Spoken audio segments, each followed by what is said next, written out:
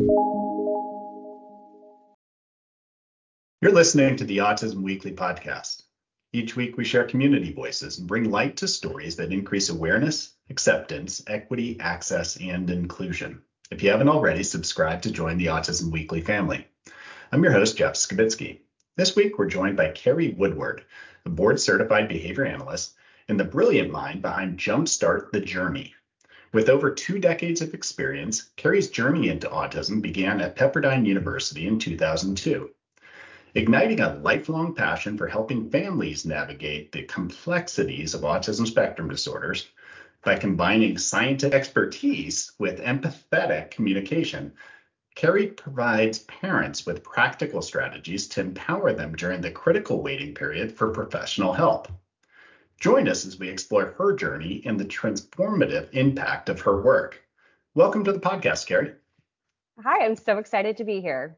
I'm excited as well, and timeliness is probably the best way to describe you coming on to this particular show at this particular juncture, as far as where the industry is and where parents are in their journey.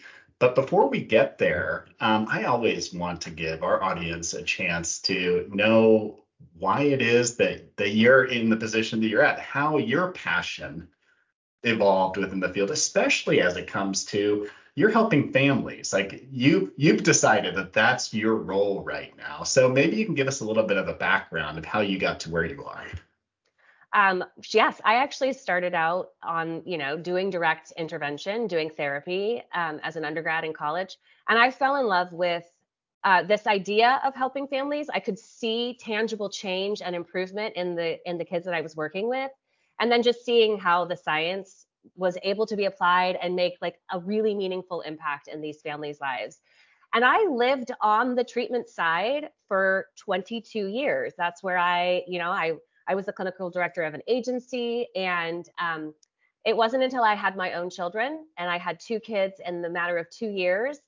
And I just sort of hit a wall on being able to provide the level of treatment and commitment to our clients that I felt like I wanted to. And so I decided to step away from that formal side, knowing that I wanted to find another avenue in this field because this is where my passion was. And in a period where I was sort of playing around with where I was going to be and what I was going to be doing, I had a very good friend that had a child who was delayed in their development. And she came to me because she was like, Carrie, this is your field. What should I be doing? And I, for the first time, started helping her navigate this end of the journey, right? I'd always been in the, once kids had a diagnosis, once they had funding for treatment and got enrolled into treatment, that's where I first got them. So this was the first time I was sort of helping navigate the other end of like, what do I do when my child is delayed? And I just was floored by how few resources and tangible things there were for parents in this stage. And as I was sort of giving her guidance on where to go, she was sort of met with the things that I think all parents are at this stage, which is not yet. Let's wait a little bit longer and see how he goes. And I'll refer you at a certain age, like at 18 months, I'll give you a referral at that point, but not before then. And then every sort of stage in the journey was more waiting, more waiting, more waiting. And being a practitioner and knowing how vital the 0 to 3 age range is for like where the brain plasticity is and how much change we can make, I was like, this is the area that is so lacking. And I have the knowledge and the history for it. So I'm going to jump in and make something. No, absolutely. And I mean, when you're looking at the barriers that are there, these barriers have been there forever. Yes. Historically, I don't know that families knew always what they were missing out on. So it was kind of, they knew that schools were there. They knew that, there were some supports, but they didn't realize the depth of what they were afforded through their health insurance or through the state or whoever it was that should be resourcing and weren't at the time. Right. How does it, when you talk to the families who have come through Jumpstart, what's the typical story that you're hearing from these families? Because it's got to be heart-wrenching Yes. to hear, I've been Yes. doing this. All I want to do is help my child. Yes. Every parent, almost every parent that I work with has said that they knew something was wrong. There was something going on with development very young, like less than a year old. And yet nobody would give them what they were supposed to be doing other than saying, we don't do anything until this point. And so I think every parent wants to believe that every professional that they're engaging with, every doctor, everybody has their best interest. Unless you you don't know what you should be pushing for. And so we have parents who don't know what they should be pushing for. And we're sort of wasting all of this time when we know that we could be doing really amazing work with these kids. I think I speak from the perspective of living in the United States, where resources are a lot more plentiful. But I really began before Jumpstart the Journey was even created. I was just doing educational resources online on social media. I wanted to be able to share education about behavior analysis and autism to people who didn't have those resources. And so, we're rich with resources in the United States. And even here, parents are still having to wait years before they can actually get their children enrolled into valuable treatment, let alone where we are in around the world. In other areas, I have parents from all over the world who they wait 5 years for a diagnosis. So how old is your child at that point to begin even thinking about treatment? And so, obviously I want what I do to help parents, and I want to empower parents to take matters into their own hands and stop waiting, because there might not be something for a long time. Mm-hmm. And I mean, are the I guess the skills that you're developing and the interventions that you're helping for families to put in place in their household, are you looking at this on I guess, the macro level of how can I make your home a place where I can empower you and empower your child to start the process of creating a better environment, so that when treatment is available, if that's what you're looking for, that you can hit the ground running? Or are you Absolutely. trying to start and almost create the treatment environment from day one? What is the philosophy of Jumpstart? Okay, so it's not meant to be intervention. It's not meant to be a replacement for formal therapeutic strategies like ABA or speech. I mean, whatever is being recommended by the diagnostic, whoever is giving the diagnosis is going to give recommendations for what they think this child needs, right? So this is not meant to be a replacement. It is simply meant to be, from the moment that you are concerned about your child and you're starting the process of all of the things you have to do before you can get your child enrolled into formal treatment, you can start doing things right now in order to set the stage for optimal learning. And, I'll sort of dive into the philosophy. I could talk about this forever, but one of the things that we know from infant research is that infants who go on to receive a diagnosis of autism spend significantly less time looking at people as opposed to looking at objects. And this sort of creates this inherent learning problem, because childhood learning is done predominantly through observation and watching others and imitating. And so if our autistic babies are not spending enough time watching other people, they're not learning. So the developmental delays sort of compound on themselves. And so one of the core features of the program is teaching parents how to turn everyday interactions and play and engaging in play with their kids, and sort of starting to shift the focus and bring value for kids to look at people more often, so that learning can begin happening a bit more naturally, because they're spending the time watching people, which is where learning is happening. Um, we know that autistic children tend to be less sensitive to social consequences as reinforcement. And this is a bit technical, so I'll break it down. But reinforcement is that consequence that strengthens all of our behavior. All humans are behaving because our behavior is reinforced by something. And for a lot of us, social consequences serve to strengthen and reinforce behavior. As we're having a conversation, if you're nodding your head, that's sort of social reinforcement. And I'm like, okay, I'm going to keep going there. Teachers in classrooms are providing social reinforcement all of the time. Thumbs up, way to go, good job. These praise words, all of these things have become conditioned over time by being paired with things that already serve to reinforce us. And so because autistic children are not spending as much time attending to and engaging with social things, these social things acquire a lot less reinforcing properties. So not only are we not watching enough to be available for learning of what's happening there, but then the social consequences that most parents provide, thinking like this is going to, I don't know that any parent is thinking in terms of, oh, I'm going to reinforce this behavior, but it's just what we do naturally with our kids, right? We want to encourage what they're doing. Great job, keep it up. So if those things aren't actually functioning to reinforce behavior, then even that is being kind of a wasted opportunity for learning. So the learning is really impacted. So Jumpstart the Journey's main focus is to start to build value in watching people. There's a long history of ABA in terms of that, like eye contact and forcing autistic people to look at people when it's uncomfortable. And this kind of approaches it from a completely different angle, which is don't tell kids to look. That means that they're only going to be looking when they're instructed to do so, which is not how natural learning happens, right? Natural learning is going to require that they're socially motivated to engage with people. And so then they look up and they spend more time there. And then we know that the social consequences that are being delivered in their environment are going to strengthen the behavior because we've done the work to make them reinforcing. So that's really where the main goal is. Get kids more available for learning so that, yes, when they are able to begin their treatment, like we've laid this beautiful foundation for amazing progress to happen. I mean, you're talking about the children being prepared, but it sounds as if you're creating a community around the children that are more prepared to be a part of that environment and that nurturing community on the go forward, and to help Absolutely. to teach others how to be a part of that. And Right. I mean, whether you're talking about, and you mentioned the observation, the social engagement, the creating those motivating factors, and all those things that are so important.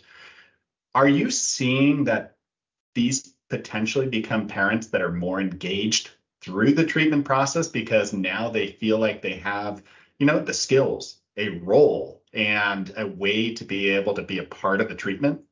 I think it is so empowering to, I think most parents who just sort of start an ABA program feel like bystanders to the program because they don't have the foundational knowledge. Parent training is always involved in an ABA program, but it's sort of progressive and it happens over time. Like the ABA program is like already going by the time the parents getting their foundation understanding of what reinforcement is.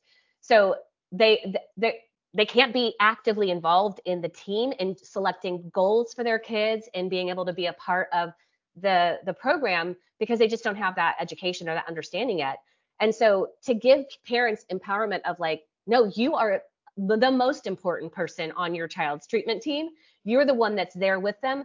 You can't possibly advocate for the best type of treatment unless you have an understanding of what to expect and to watch the practitioners doing stuff that you're already familiar with. So yeah, you're right. I haven't really thought about it in terms of that. My goal has been so hyper focused on helping parents help their kids, but yeah, helping parents also just become more engaged with the process to understand how important they are in this role. Now, Carrie, I've done a little bit of kind of looking around on your website just because I was like, you know what, I'm super interested in what you're doing. Because, I mean, to put the lay of the land out there is that there is a crisis out there. There's not enough care. There's so many people that are seeking access to some form of treatment, and there's not enough providers. So you have people waiting these crucial time periods, and sometimes that wait is indefinite. And there's nothing filling the gap. And you're doing that right now. You're filling a role that needs to be there to be able to start empowering families. One of the things that I saw on your website is that you also are kind of working a little bit with the provider set, and hopefully teaching them through CEUs and things like Yes. that. Yes. Because you can't do it all by yourself, I'm guessing. Right. No. Right.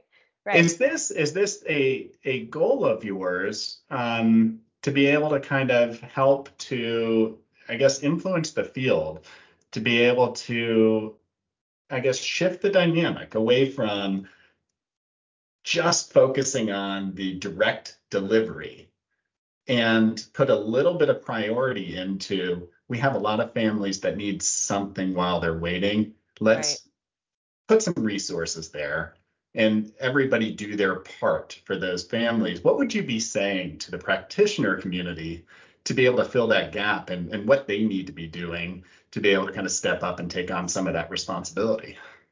Yeah, there's a big debate in our field about caregiver-led intervention.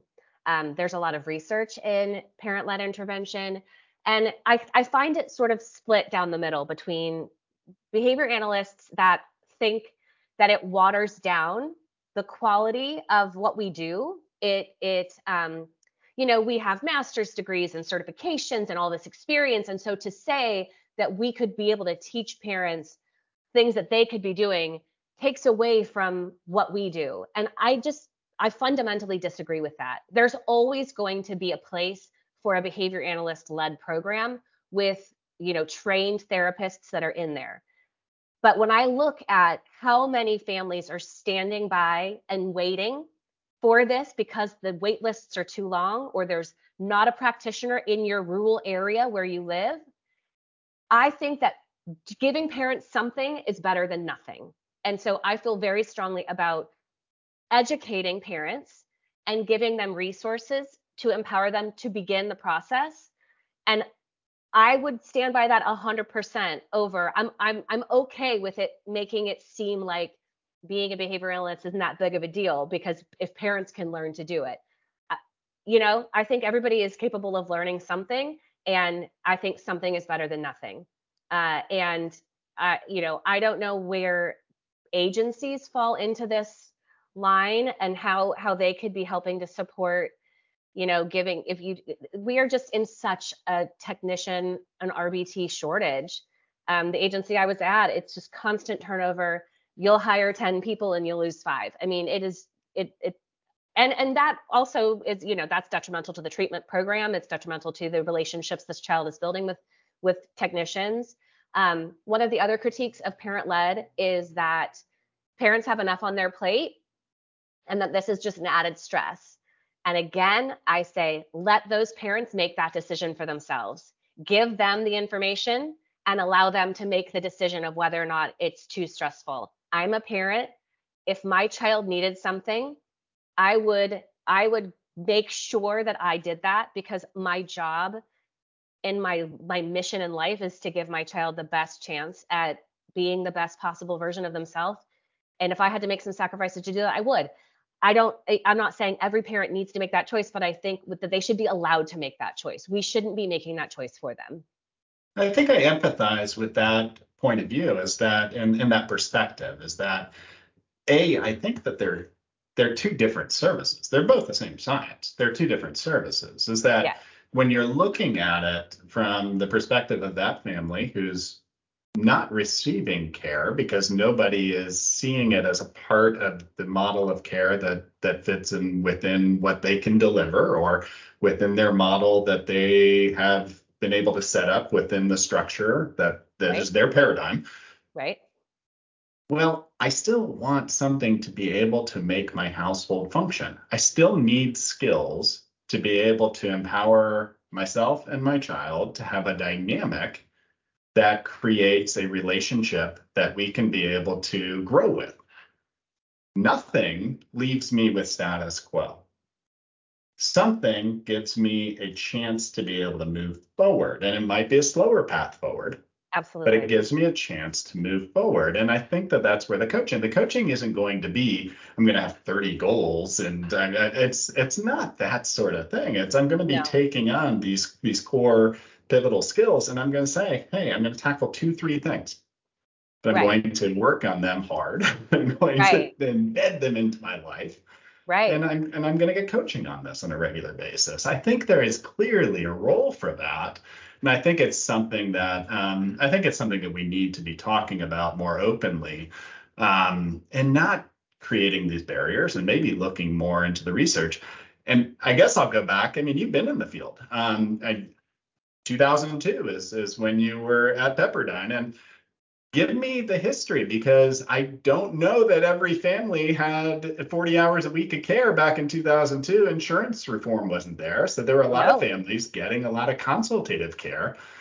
were these families able to make some behavior changes in their lives? I mean, what was the feeling at that point as far as the gestalt? Yeah, I think that no 40-hour programs. I didn't see any 40-hour programs in 2002.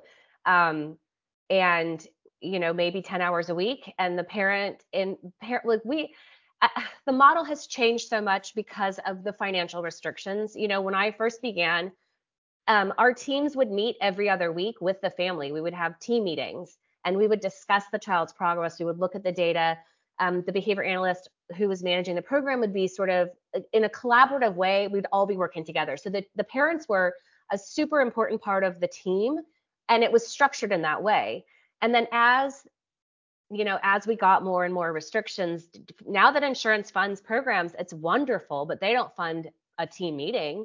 There is no funding for that. So agencies would have to pay for that. It becomes almost untenable to be able to provide the quality of treatment that we know exists. That would be like the gold standard of treatment based on the limitations that we have. Now, again, it's much better than nothing, but parents, every parent sort of has their own ability to decide how involved they are in the program, because there isn't this just like built-in collaboration. And so if I'm only getting 10 hours a week, I know that I need to be the one carrying over all these strategies and the other waking hours that my child has in order to be as successful as possible. We can't just do therapy 10 hours a week and then do the opposite of that during the other hours that our child is there and expect that there's going to be progress made. So yeah, it's definitely shifted. And I think that sometimes it's become, and this is a different thing, but whoever's running agencies, we have a lot of private equity now funding big agencies, and you don't necessarily have behavior analysts that are at the helm of the organization. And that creates kind of a conflict also, because it's a business model, and businesses are meant to, make a lot of money, or at least that's the goal. And from the behavior analyst perspective, the goal was always to help as much as possible. And so sometimes I feel like there's a bit of a conflict there in creating the most advantageous environment for support, which includes that parent input and buy-in. Yeah, I think regardless of kind of where you're looking at it, is that in order to be able to give the family what they need, which is that access to, I mean, whatever is medically appropriate and whatever is ecologically appropriate for that child, is that you need to have the staffing to be able to do it. You need to have the resources to be able to do it. And for some children, that's 25 to 30 hours a week. For others, maybe it's far less than that. Right. But that staff isn't always available, or Right. there's a delay to be able to getting there. And you Right. need to be able to have something to fill those gaps to be able to still prepare the family to be able to get there. And I think that's what Jumpstart really does provide. So when you're going through the Jumpstart program with families, is it a curriculum based? Is it tailored to the family? I mean, how do you kind of look at it as far as the individualization goes? So I want to look at it as like an education, right? There's an outline that is consistent across families, with every single piece of that outline that is individually tailored to that family based on that child. Everything is about taking everyday interactions with kids. So parents play with their children every day. They sit down and do meals every day. They do bath time. They have their things that they do every single day. And the education piece of Jumpstart the Journey is just about teaching parents different ways to do those everyday things in order to optimize learning. And so it's all about individualizing it through, I may give an example of how I would create a play chain for a child in order to build up their motivation and become an integral part of the interaction and make it reinforcing because of me. But now I want to give this framework to a parent and say, now you need to take this and do it with your child's favorite things, because your child is your child and you're the one that knows him or her the best. So you're going to create some of these play chains using your child's favorite toys. Join them where they are. Meet them on the floor playing trains and looking at wheels. If that's where your child is, that's where you're going to begin this process. and start to bring your child a bit more out of there and into your world to make socialization more reinforcing. So it's really about teaching parents. There is like a basic introduction of just some like fundamental behavioral pieces, how reinforcement works and how we need to strengthen and build behavior, how to condition reinforcers that are social in nature so that kids are more sensitive to the social consequences in their world. And then it's like, take it and make it individualized to your child. There is also a secondary, so that there's a social connection module where we talk all about that piece. And then there's a communication module as well. Because if I'm looking at the young years, like right when our parent is concerned about development all the way to they're enrolled in treatment, this is most likely going to be a stage where language and communication is also pretty weak or requiring a little bit of support. And so I'm helping parents learn how to promote vocal language. Not every child is going to be a vocal communicator. Having some form of meaningful communication is incredibly vital to a child's success in whatever form that is. But if we're starting with very young kids, I'm always going to start by trying to get vocal language because our world predominantly communicates with vocal language. And so if we want our child to be able to communicate with the largest number of people, then that's where we begin. So there's a whole communication piece of teaching parents how to join in with their children making noises and how to start working on some basic sound imitation and capturing when our child is really motivated for something and how to build language into that. So, and like I said, like doing these two pieces kind of sets the learning stage for whatever that next step in their journey is going to be. Yeah, I mean, and just being a part of your child's world is it's so powerful in itself. But I mean, the way you're describing this and I guess the continuum of where it goes once, and I'll put it in the framework of like a more of like a intensive behavior intervention kind of that framework. When and if that starts, is Yes. that you have a family ready for generalizing all skills, naturalizing all skills, and being a part of kind of the creativity process of making it feel like all these skills have a role in our life as they're coming in from the intervention team is how do I make it part of our everyday life? And how can I be a part of kind of creating some of the normalization to what's happening here? So I love the thought process through it and just the continuity of it. So you're only a few years into the journey of this business. I'm less than a year. Okay, less than a year into it. Yeah. I mean, the concept sounds absolutely amazing. So what are the aspirations? Where are you hoping to be able to take this? Okay, so Jumpstart the Journey is the course. Autism Jumpstart is sort of my global, I feel like parent education is just so important. And I've worked with children as young as 17 months and as old adults as old as 23 and 24 years old. So, Jumpstart the Journey is geared toward these really, really young kids, kind of the 1 to 3 range, 1 to 4 range. So and where I'd like to see that grow is just to be able to make it out to people who don't have our resources. I'm working with a family in England, in the UK.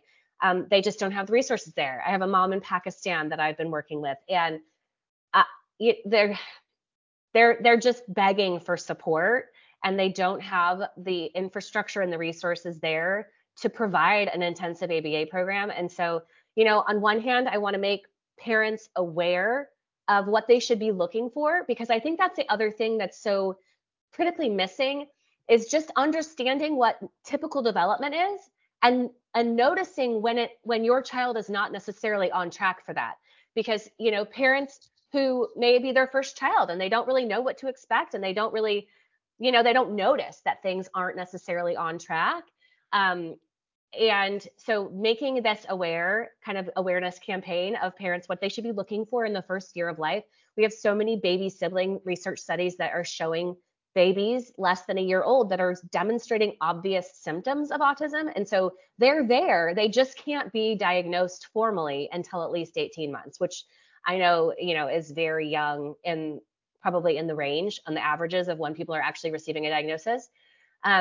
We also know that areas that are impoverished, parents who are maybe not native English speakers, lower income households tend to have kids that get diagnoses later. and get resources much later. And my goal is, I want every child to have the same opportunity, regardless of how much money their parents make or what an affluent place they live. One of the families that I worked with reached out to an agency and, were told that there was an 8-month wait list. So they couldn't start yet, but that they offered this amazing 1-week introduction that was $25,000 and it wasn't covered by insurance. And it just broke my heart because I feel like, no child deserves to be left behind because their parents didn't make enough money to get them the resources. Parents that may not maybe you'll sit on hold with the insurance companies or take a day off of work to attend, multiple meetings. I want to be able to see that we are providing educational resources to parents so that every child has equal footing and has the same opportunities as every other child. So that's where I would like to see Jumpstart the Journey go, is to be able to provide kind of equity in delivery of this education to parents, regardless of where they live or how much money that they make. Well, I think you got footing, and I think you're definitely well on your way there. Is that just even looking at your website? Is that just you've got some wonderful videos there? Is that the courses are being offered? Is that you have some in the blogs and the CEUs? What other resources? And I mean, please do give the website as well. But what other resources do you recommend for families and even practitioners out there to be able to reference so that they can start to be able to understand the same sort of passions that you have? Well, resources for me are like I post on social media almost every day. I try to do some sort of video related to autism or awareness or early intervention or, all of the things that impact kids, families that have children that are on the spectrum. I read a lot of journal articles. I know that those aren't necessarily very user friendly for parents. And that's really where I have seen I like the science. And I think that the science is really important for parents, but it needs to be done in a way that makes sense to them. Not everybody comes with the same background educational history. And so, I recently did a video that is a CEU for practitioners, but it's geared toward parents. And it sort of breaks down a 3-hour podcast that I had watched about neuroscientists out of Stanford and the research that they're doing. And, that type of information just isn't digestible to every parent. So I tried to take that, synthesize it, and make it user friendly. Because like I said, my goal is parent education. I want parents to be informed and empowered. And I think that the way to do that is to consume the science myself and try to get it out there in a way that is understandable and meaningful and applicable to the way they can take it right into their home with their child. I don't, there are other people that are on social media that are doing the same thing. I think that finding scientists that can speak to parents is important and it's meaningful, and I hope that it's helpful. Well, Carrie, I appreciate you taking your time to talk with us today, and hopefully we can share your vision with others and keep this moving down the track so that others are starting to talk about it and also implement it out in the field a little bit more. Absolutely. My pleasure. Thank you for listening to Autism Weekly. We hope you tune back in next week to learn more about autism in the real world. Autism Weekly is now found on all the major listening apps, including Apple Podcasts, Google Podcasts, Stitcher, Spotify, Amazon Music, and more. Subscribe to be notified when we post a new podcast. Autism Weekly is produced by ABS Kids. ABS Kids is proud to provide diagnostic assessments and ABA therapy to children with developmental delays like autism spectrum disorder. You can learn more about ABS Kids and the Autism Weekly podcast by visiting abskids.com. Thanks for tuning in. See you again next week.